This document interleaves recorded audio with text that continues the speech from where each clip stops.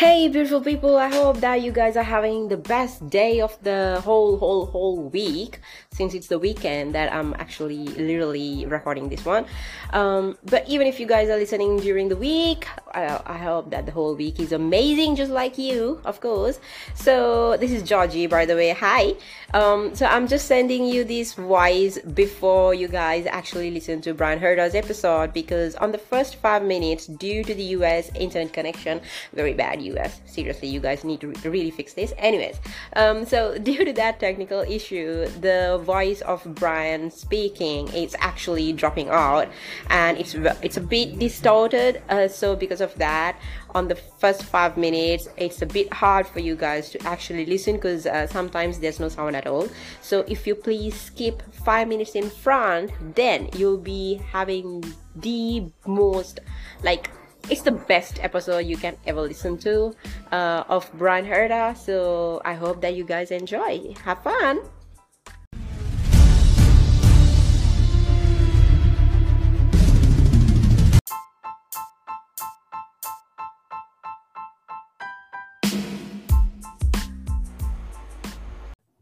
Hello, listeners, and welcome to another sizzling episode of the Stripping the Dipping podcast. It's your dynamic duo of Denzel Clarkson, aka the modern day Jim Rossentile, and I've got the brilliant F1 Black, aka the modern day Murray Walker, in the building. And speaking of a building, the temperature's just increased, just like a set of Pirelli tires in here, because we've got a very, very special guest. He's a multiple race winner in kart/IndyCar and is known as an IndyCar legend. He's a very successful team owner and a father to one of the hottest prospects on the current IndyCar roster too. So without further ado, our listeners, I hope that you enjoyed this episode. It's the one and only Bryan Herta. Bryan, how's everything going, and where are you joining us from today? Oh, it's going great, and thank you. That's quite. We're actually in right now in the for the last week. Factory Hyundai here, and we race on Friday and 4. And then I'm gonna stick around some BMW in the all.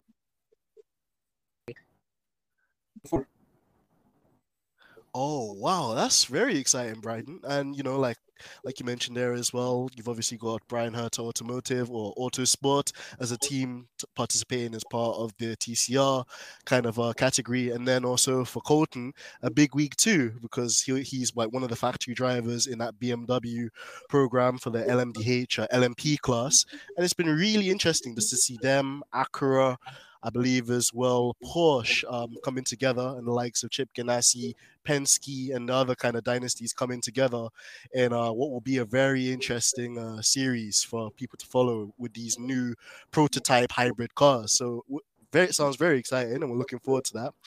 What we're going to do to kick it off first, Bryan, is we're going to talk about some highlights from your own career. And I wouldn't think of a better person to do that than Black himself. So, Black, I'm going to alley-oop you into this. Thank you very much. And Bryan, fantastic to meet you virtually. I remember watching you. We have Eurosport over in the UK, and that was how we watched Champ Car in the 90s. And lots of our younger listeners are going to be wondering what that was, but let's get into it. So looking at your early career, and my colleague Denz will talk to you a bit about Colton, but what's really interesting is that you sort of stuck to the US sort of feeder series. So you absolutely dominated Indy Lights, and it looks like in your second series, you just couldn't stop winning. When did you first sit in a motor car or a racing car, and when did you know that you were going to be a racing driver? I went to my first was local library. It took us a little track in Connecticut, and I just fell in love with racing. I never wanted to do anything else. A long time. I was 18 when I finally got my license and started. I've done for, and you had to be 18 before you could ever get near a race car. Of course, things are down now. Absolutely. As I think your son is proving a lot on you can do a lot before your 18th birthday. So you He's still go on, younger. yeah. And he's Wow. so, Well, it's one of those things where I guess at the Thanksgiving or Christmas dinner table, maybe Colton knows not to, I don't know, talk too much about that. But you've both been incredibly successful, and it's incredibly rare. A quick question for you about as you transitioned into Champ Car. I think it was 94, and I understand you had a bit of an accident in your first season. Could you talk a little bit about that and, whether that affected your sort of meteoric rise in the sport? So it was, I think, my fourth in my first race that year had been the Indianapolis 500. That was my first IndyCar race ever. It was 500 drive race. That was about I think, the race I was with him. Didn't practice pretty soon. Ended up Pelvis 7 was my various internal injuries. So stopped that time. Although I was able to come back in the following year, that was a 1 year. A lot of that I wasn't still fully healthy, and I struggled. I was able to push on with Ray Hall after that. I do wonder if I look back, if that my trajectory, if that affected how I drove. Meant did, but it was a pretty. I do look back at, things might have been different had it not been for that. Well, I mean, thinking about the success you did have, and you talked a bit, you sort of skipped over you talked about Chip Ganassi Racing, and you got your pole position at Phoenix. And when you went over to Rahal, you had success at Laguna Seca. I might look at you actually as probably like the most successful driver in the 90s at that track. What was it about road courses or street circuits that you really connected into? And would you say that you were more specialized in those than perhaps the ovals? It's much more natural discipline for me. Some guys are able to transition. It's one of the unique things about Indy cars. Super speedway.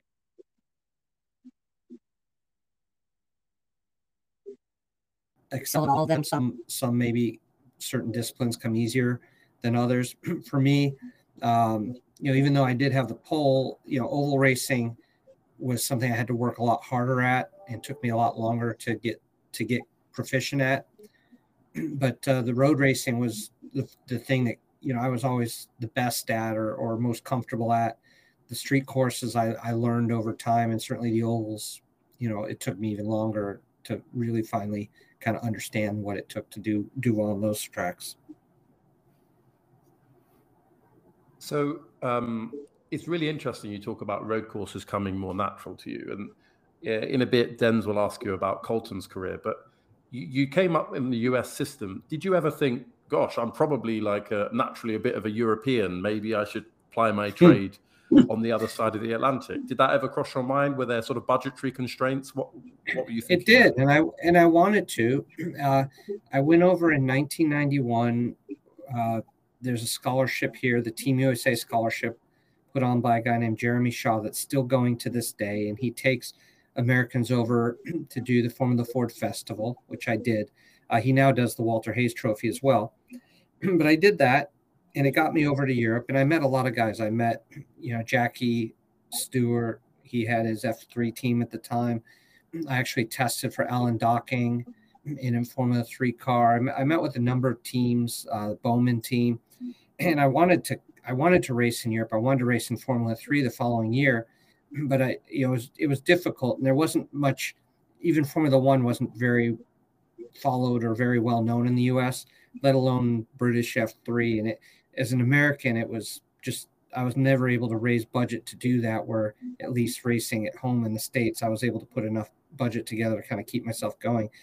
But if I'd had my choice, I would have loved to take a crack over there, and did try awfully hard to do that.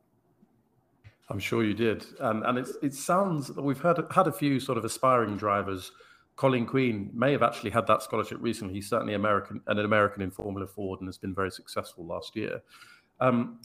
Looking at your IndyCar career, and we're going to have to talk about it, the pass.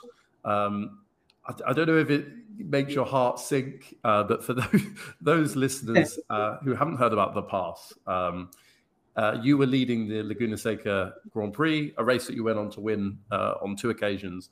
And unfortunately, on the last lap, Alex Zanardi, who went on to be a double champion in India or in Champ Car, overtook you through the corkscrew.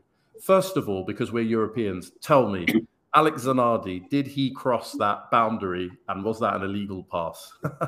Well, certainly in today's day and age, by today's interpretation, yes, that was a shortcut, and it wouldn't have flown. But then was a different time, and it did. So you have to say, okay, well done to you. And it's obviously not fun to be on the wrong end of that.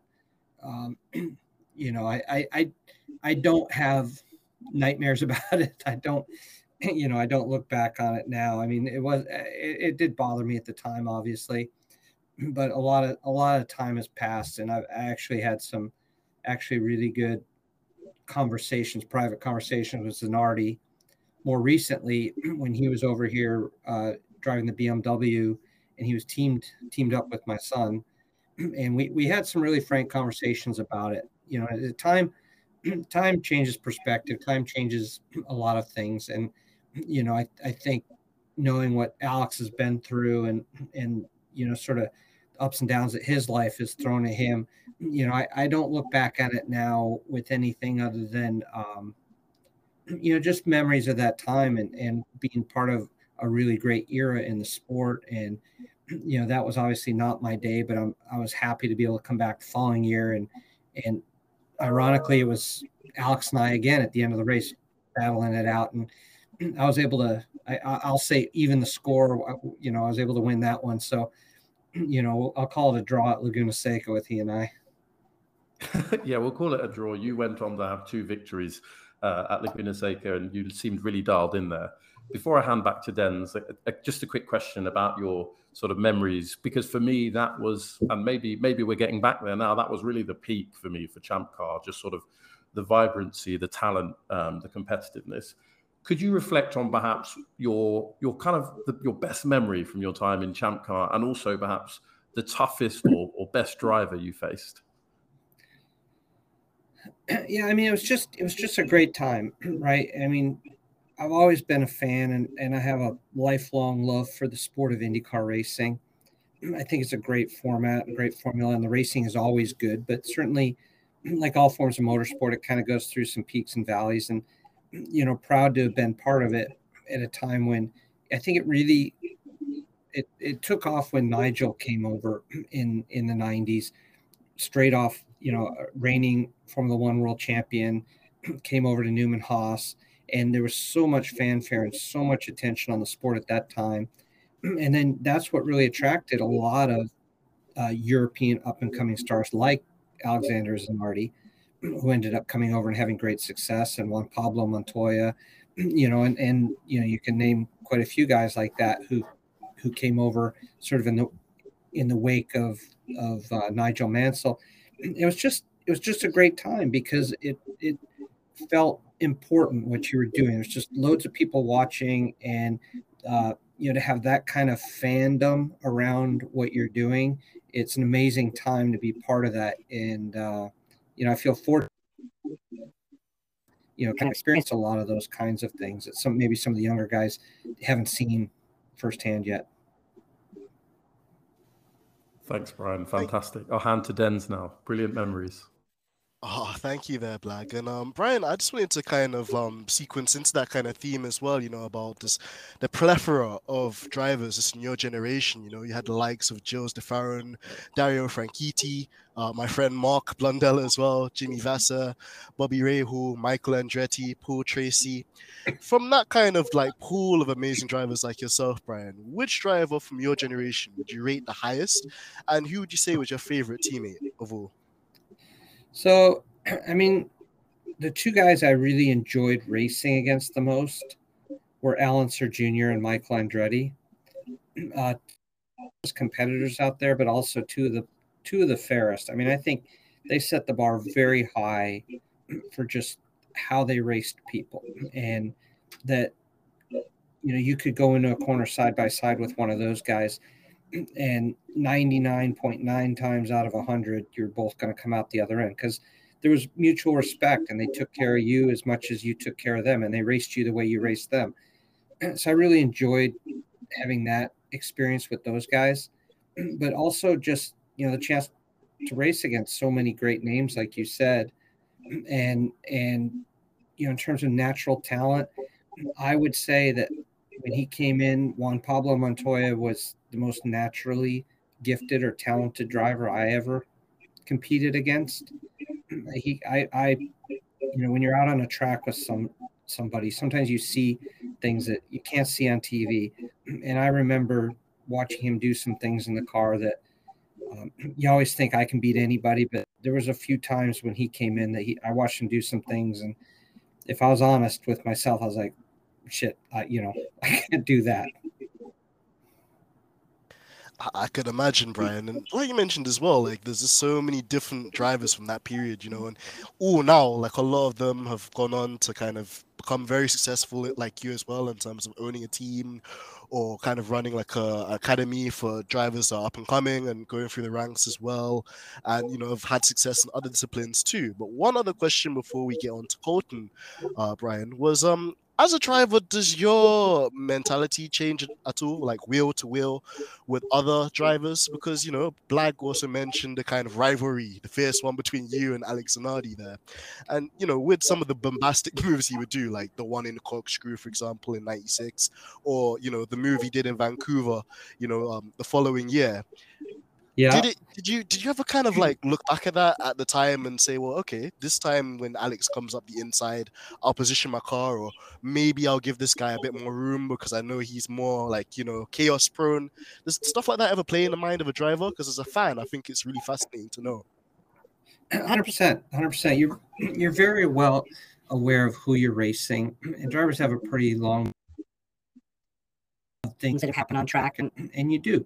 Drivers who kind of race you with respect and kind of look out for you a little bit, you do tend to give them a little bit more space, make sure that at the exit of the corner they've got room, and then guys who've not been as fair with you tend to return the favor when they're in a wrong position. So you definitely have drivers you don't mind competing with, you like racing with, and there's definitely drivers that you kind of hate finding on the track, but that's part of the sport. You got to still deal with them all, and the thing that kind of reins you in is it's still a dangerous thing, and you're both relying on one another to a certain extent to keep each other safe. So you do have to always have that level of mutual respect, but there's shades of gray and all that, and I think you don't give the benefit of the doubt to some guys that you would to others. That's really fascinating to learn, Brian. And like you mentioned as well, it's like the nuanced points of, either leaving the space or not leaving the space, building kind of a trust and rapport with some drivers where there's like that sportsmanship between you guys, and then other drivers where you look at them, you're saying, okay, they might try something a bit off here. Let me kind of live to fight for another day, and take into account as well the danger aspect of motor racing, especially at such a high proficient level as well. So I think that's a really interesting one for fans to take insight into. But also, Brian, I also want to give Colton his attention as well, because I'll just say from this side of the pond in Europe, Brian, that Colton is an enigma. He's a phenomenon. He's always on the limit. And this as a spectator, as a fan, somebody watching, from even a TV, when all the cameras pan over to Colton, you know that there's going to be a great show in terms of his overtaking, in terms of his tire management, in terms of fuel mileage. Colton really has it all. And I think to get to the elephant in the room, where a lot of us fans, F1 fans as well, feel like a real injustice, a real shame was committed, was that we didn't get to see Colton make that crossover this year for the 2023 season into F1. And I think our frustrations are mirrored not only by the fans, but also by other fellow IndyCar drivers that came out at the time and spoke about, this kind of, I don't know, like a gap between the kind of IndyCar world and Formula One world, and how antiquated the FIA's super license system is. Bryan, for a driver like Colton that has a very accomplished junior career in USF 2000, British F3, Indy Lights, what are your feelings, towards the FIA? What needs to change for us to be able to see more crossover between a series like IndyCar, which again, I would strongly make the argument is not a feeder series into Formula One. I think that IndyCar competes with F1 in terms of the quality of drivers. And also to lead that question on as well, Bryan, do you think that maybe some of the American teams get treated differently as well by like the FIA as an organizing body? Because we've seen kind of a delay also with the Andretti partnership. We've had like news maybe they're going to team up with Cadillac and come in. But again, just whenever it involves either Colton or Andretti or just like an American team coming to Formula One, there seems to be some sort of obstacle to trade. So we'd love to get your honest opinions on that kind of feel. Just speaking here independently is just Colton's father. He wants to try and get a shot to do that. But I think he and I both recognize that there are rules in place around the super license, and having an opinion about whether you think they're fair or not, it really doesn't change anything. It doesn't help. So, the path is clear right now, right? To have a super license, you need to score 40 super license points. And that's just what it is. And right now, the only way he can do that is through IndyCar. So he's got to have a couple of really good seasons in IndyCar and get enough points to make himself eligible, and then see if there's another opportunity for him. And really, it's as simple as that. IndyCar, I think, is an incredibly competitive championship. It's not a junior formula. So, I think you could argue that it'd be great if it deserved more super license points than it currently gets. But again, that's not up to me or us to decide.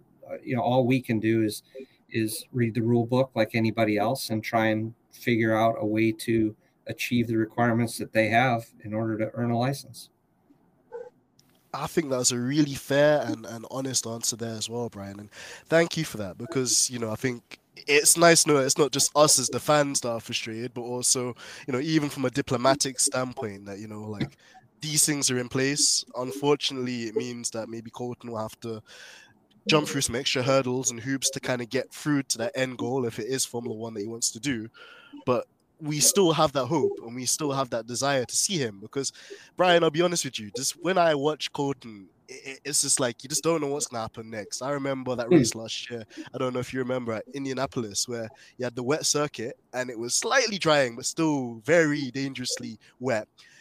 Colton, and I think you would probably have had a lot to do with that call, had like instructed him to come in a lap early to do the undercut onto the I think it was the Reds, whilst everyone else was out on the wet tire or intermediates. And then I think a lap later, Pato had tried to respond, and he hadn't had that extra lap of track knowledge, but also the tire temperature to sustain any grip. So Colton goes for this very like enigmatic kind of move down the inside. He almost loses the back end, and then just the car control to drift the car around the corner and still get the move done on Pato Ward was probably one of the best overtakes I've seen in my life, Bryan. And like, bear in mind, I'm only 27, so I just missed out on Black's kind of a golden era of kart. But I think for me, just as somebody that's been trying to get more and more into IndyCar, that was a sensational move, and it's one that we even talk about in the group chats, and we continue to send videos about, and it's almost become almost like a Herta Mania 2.0 moment for us, if you would excuse the kind of comparisons there. So, to kind of soften the mood a bit there, Bryan, then how would you describe? Go on, sorry. Yeah, I mean, I think that was an amazing race for him. I can't take any credit for the call. He was the one that called. We were going to leave him another lap before we changed to the dry tires, and he was the one that called and said, "No, I want to go now." And so you have to trust, the driver's the one out there who knows what he's feeling, knows what he's seeing. And in those moments, the track is literally changing almost corner by corner as it's drying out. And, I was really proud of him that he made a gutsy call and it paid off. So it was fun to watch. I'm lucky in that I get to participate with him in the races. I get to talk to him on the radio and help call the strategy. And, there's an extra bonus is, being a father, there's a sense of pride when he does something really, really amazing like that, to be able to be that close to it and share it with him. Well, I'm actually really glad you mentioned that as well, Bryan, because it's one of the questions in a list of many, which at some point we'll have to probably ask you on another episode if we can have the privilege of having you again. But just on that topic there of like the father-son dynamic there, Bryan, how does that work between you and Colton? And, watching enough of Colton's races as well, I know at sometimes he can get a bit frustrated if they're like at a street circuit and it's hard to overtake and he's stuck in traffic. Or, maybe again with like the final 10 shootout or the preceding event before that in qualifying, you can get stuck in traffic and then, get compromised. How do you manage to kind of like, tell him the relevant information that he needs and be brutally honest, but at the same time manage Colton's expectations and emotions throughout a race as well? Well, I don't know. It's I've been lucky to have been around a lot of great drivers over my career, teammates and friends, and then to work with a number of drivers on the radio now since I stopped driving. And Colton's, let's say, the latest one of those. And, so I've been able to kind of bring some of all those experiences with me, and that's helped me. I think I just try and think about what I would want to know in a moment when I'm out there driving. What kind of questions would I have, or what information would I be looking for, or would be helpful to me? And I try and give them that. And yeah, I mean, it's a difficult thing. And I haven't been on a radio with any driver that doesn't go through emotions throughout the race. You've got a lot of adrenaline going, and, you can have frustration, happiness, anger, all those things.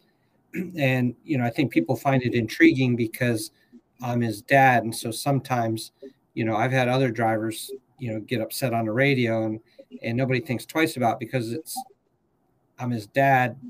There's like an intrigue, like, oh, well, does that upset you if he yells at you or says something you don't like?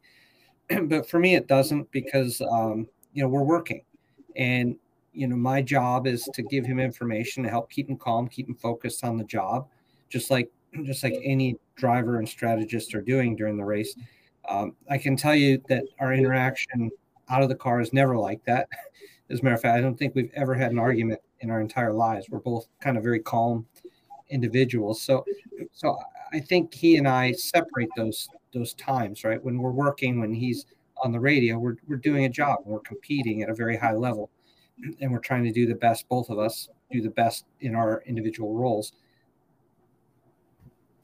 Absolutely, Bryan. And it's so impressive just to see that level of professionalism and almost just the parallel of, Colton Herta and Bryan Herta, race engineer and racing driver, to, like Bryan Herta and Colton Herta, father and son, just in personal life as well. And just to see the insights as well, because, you've been behind the wheel before, Bryan, and you know what it's like to go through those moments and to go through the frustrations, to go through, things that aren't in your control. And it's very interesting, this is a follower and a fan, to hear about the dynamics in that way. And just before I hand over to Black, because I'm really conscious of the time here as well, Bryan, one last question on Colton I wanted to ask was, how did we go about like adapting Colton and the physical kind of preparation for some of the stuff that he's done for McLaren in terms of the private tests? Also, I'll give you a funny kind of story as well here, Brian. When we had Mario, cheeky plug here for the podcast last year, he gave us a very insightful story that Colton may have beat a certain Finnish ice cream driver known as Kimi Räikkönen and another Italian driver known as Italian Jesus, Antonio Giovinazzi, in some very competitive times in the simulator as well, in his kind of work with Alfa Romeo too. So even in the sim and even just like in real life with the private test, how does like an IndyCar driver prep themselves for like the high G-forces and almost like, the work on the neck and other stuff that comes with like preparing for F1? Well, a lot of those things, I don't specifically work with him on anymore. He's got a team of people that help him. He works out with Pit Fit. They did a lot of training specific to the demands of Formula One, specifically around the neck. He had purchased several neck machines that got added to his gym, I noticed. And, he spent a lot of time physically preparing because everybody told him, your neck's going to fall off. Your neck's going to fall off. Don't worry. It happens to everybody. And so he just kind of was like, well, screw that. Then I'm going to not let it happen to me because that's going to stand out. And I think that's one of the things that McLaren and the others were impressed with was that he showed up physically ready to drive the car. But that's him, right? You have to have that desire. If you have the desire and you're willing to put in the work, then you identify, okay, is it physical? Is it mental? Do I need to spend time on sim stuff? What do I need to do to get ready? And luckily, McLaren put him through a really good program, gave him great information. Even back to when he spent the entire Miami Grand Prix weekend with them behind the scenes, listening on the radios, doing track walks. So by the time he actually got in the car, he had half an idea of how they worked, how their engineering systems were. And it's just doing the work ahead of time. It's just being prepared. And if you do that, then you can focus on the important bit, which is the driving the car fast. Absolutely there, Brian. And it's just interesting to hear that from you, and also just to see the level of dedication and also the amount of effort and like resources required just to get like an athlete, because these drivers are athletes. They're almost like gladiators these days, like fighting with these things that have so much power and very little in the way sometimes of mechanical grip to perform at the optimum level. So very interesting. And what I'll do is I'll hand back to Blag because I'm very conscious of the time. So Blag, go for him. Thank you very much. I just have one question for you, and it relates to the Indy 500. And I'm getting a sense that you're actually quite a modest guy for everything that you've achieved, because when you look at it as a driver, because of the split, as you know about, but some of our listeners may not, where Champ Car and the Indy Racing League were running in parallel, you didn't get in your prime like every single year the chance to race at Indy. Yet you still came away with a third place, best finish. And then after you retired, you coached both, or you were the team leader for both Dan Weldon and then my favorite IndyCar driver, cheap plug, Alexander Rossi, to win the Indy 500. So first of all, could you give our listeners a sense of what the spectacle of Indy is like, what it's like to win, or what it takes to win, and then any reflections on Dan, who sadly is obviously no longer with us? Yeah. So, I mean, Indianapolis, especially, here in the States, it's the biggest race ever. It is still the largest single-day sporting event in the world. There's hundreds of thousands of people there. There's millions and millions of more worldwide watching the race. And so, even though it's mostly the same drivers and teams that you're competing with at Long Beach or Laguna Seca or some of these other tracks, you spend 2 weeks there testing, preparing. There's a qualifying process that's your 4 fastest laps, multiple attempts. So the thing about Indy is if you can win that race, you beat everybody on their best day, because everybody puts the most effort into that race, the preparation for the cars, the wind tunnel time that we do. That's everybody's best effort. So when you win that race, I think there's incredibly high level of satisfaction that comes with it. I was never able to do it as a driver, but I was able to compete in 5 Indianapolis 500s. The first one at the start of my career for AJ Foyt was my first IndyCar race, and as you mentioned, CART and IndyCar split or IRL split, and so for many years I raced in the CART Champ Car series, and we didn't go to the Indy 500. So it wasn't until 2003, so almost 10 years, 9 years, I didn't race there before I came back, and I was able to do 4 more at the end of my career and had some good results, led races, which was great. But the scale of that event, it's just different, and it's the one race where you can win, Road America or Mid Ohio and you won a race. But if you win the Indy 500, it's the only race where when you walk into a room, they introduce you as Indy 500 champion so-and-so. So it's a life-changing experience, and it's the closest thing we have here to being world champion, right? When you win a F1 world championship, for the rest of your life, you are a world champion, and winning the Indy 500 is like that. So, to have been part of it as a driver and then as a team owner and have been part of 2, really great wins. And you mentioned with Dan, obviously that's an emotional and important memory for me. I was lucky enough to be teammates with Dan, and we had a great friendship, and that's really what spawned us working together. I know when we ran the Indy 500, it was the second time we'd ever run an IndyCar race. It was the second time we'd run the Indy 500, and the first time I think we were the slowest qualifier in the race. So, why Dan agreed to drive for me or why he believed enough in our team that we could actually try and win the thing is beyond me. But he did, and his faith in us and his faith, he would show up to the track every day and say, I'm here to win. We're going to win this race. And he was so adamant about it. I don't think any of us ever believed it until he just kept telling us we were going to do it. And suddenly, the whole team rallied around him. Nobody wanted to let him down. Nobody wanted to be the one that kept him from winning the Indy 500 because he was just determined and adamant that he was going to win it. And, he carried us on his back through that month, and really that win was magical. And now knowing that, we lost him later on that year in an accident, you just, sometimes you don't understand things or why they happen or how they happen. But, I'm not a big spiritualist, but I just feel strongly like that race was destined for him, and we were lucky to kind of ride along with him. Thank you for sharing that, and I appreciate it. It can't have been easy, but as you say, some things are meant to be, and what a fantastic victory, second victory for him. The funny thing about Dan is, right, Dan was not shy, and he loved attention. So he would love that I'm talking about it. It does bring a smile to my face too, to know that I can still hear him, kind of his voice in my head going, "Come on, Herta, tell him." He would love that we're talking about it. And we want to share those stories, and we want people to know and remember all the amazing things that Dan did, because he was one of the all-time greats at that place.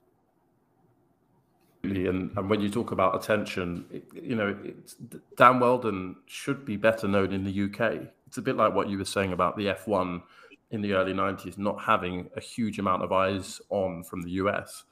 I think Dan's career in the US wasn't followed as well as it could have been by kind of, obviously the motorsport aficionados are absolutely understood. But beyond that, he could probably walk down the high street in the UK and only the hardcore fans would know. So I'm glad he's getting some attention in 2023, and that's fantastic. Absolutely.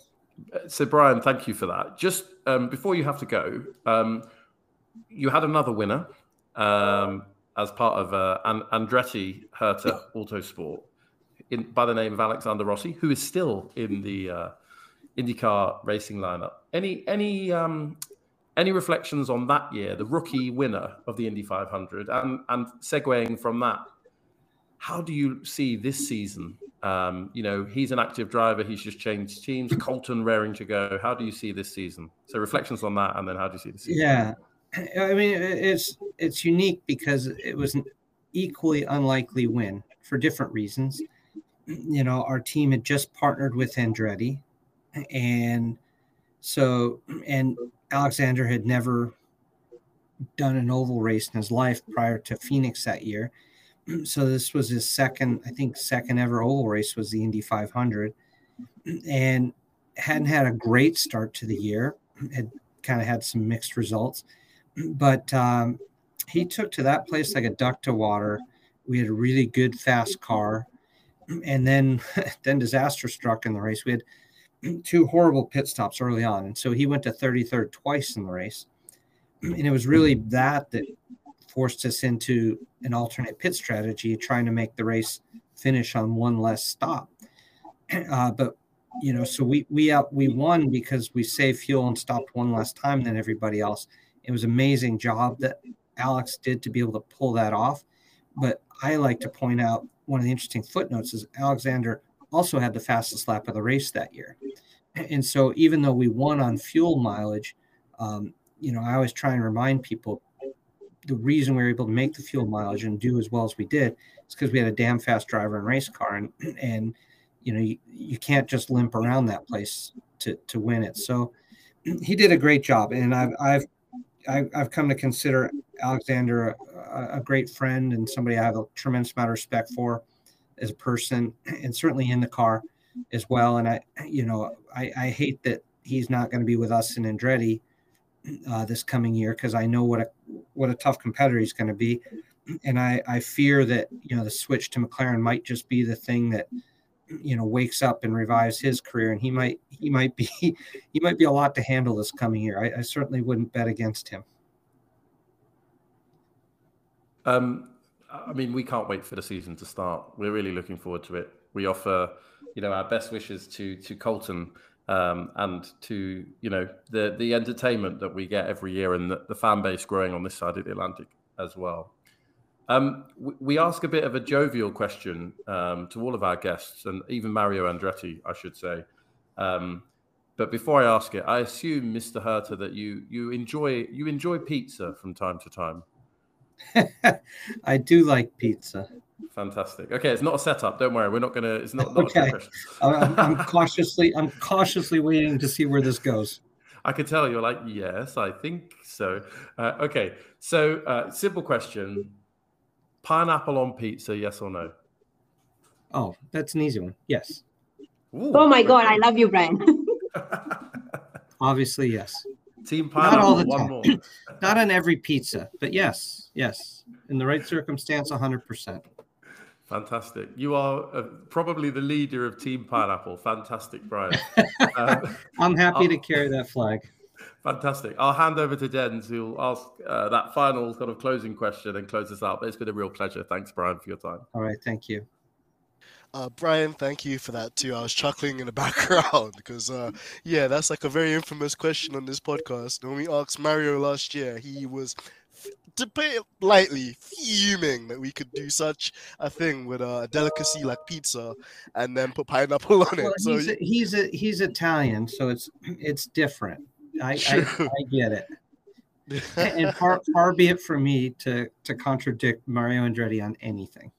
I love that, Bryan. Thank you. Well, as Black said as well, Bryan, we were so excited when we learned that you were going to be joining us today as well. Really hope that, you've enjoyed this experience as well. And hopefully through Katie, we can get you on in the future as well, maybe even with Colton. But we just wanted to say a huge thanks to you, Bryan. We wish you all the best with your endeavors this year with Bryan, Herta, Autosport as well, in the TCR and other racing platforms that you're doing as well, and also obviously the young Colton too, like him making his debut for the LMP class this year then. Yes, yeah, it's his. He's so if he could pull this off, he'll have won the 24 hours in 3 different classes. So I got my fingers crossed for him, but this is his first time driving the well, it's first time for everyone else as well in LMDH because it's a new category, but first time in the top prototype category. He's done the GT class, he's done LMP2, so this is the first time in this one. Oh, that is super awesome. And like we said before, we'll be rooting for him. Really do hope as well that, he's able to get, the kind of right circumstances and able to pull off that very victorious 24 hours of Daytona Rolex race victory as well. We'd love to see that. And we're super excited for, the season ahead as well in terms of the IndyCar series too. So Bryan, we'll leave actually the final word for you.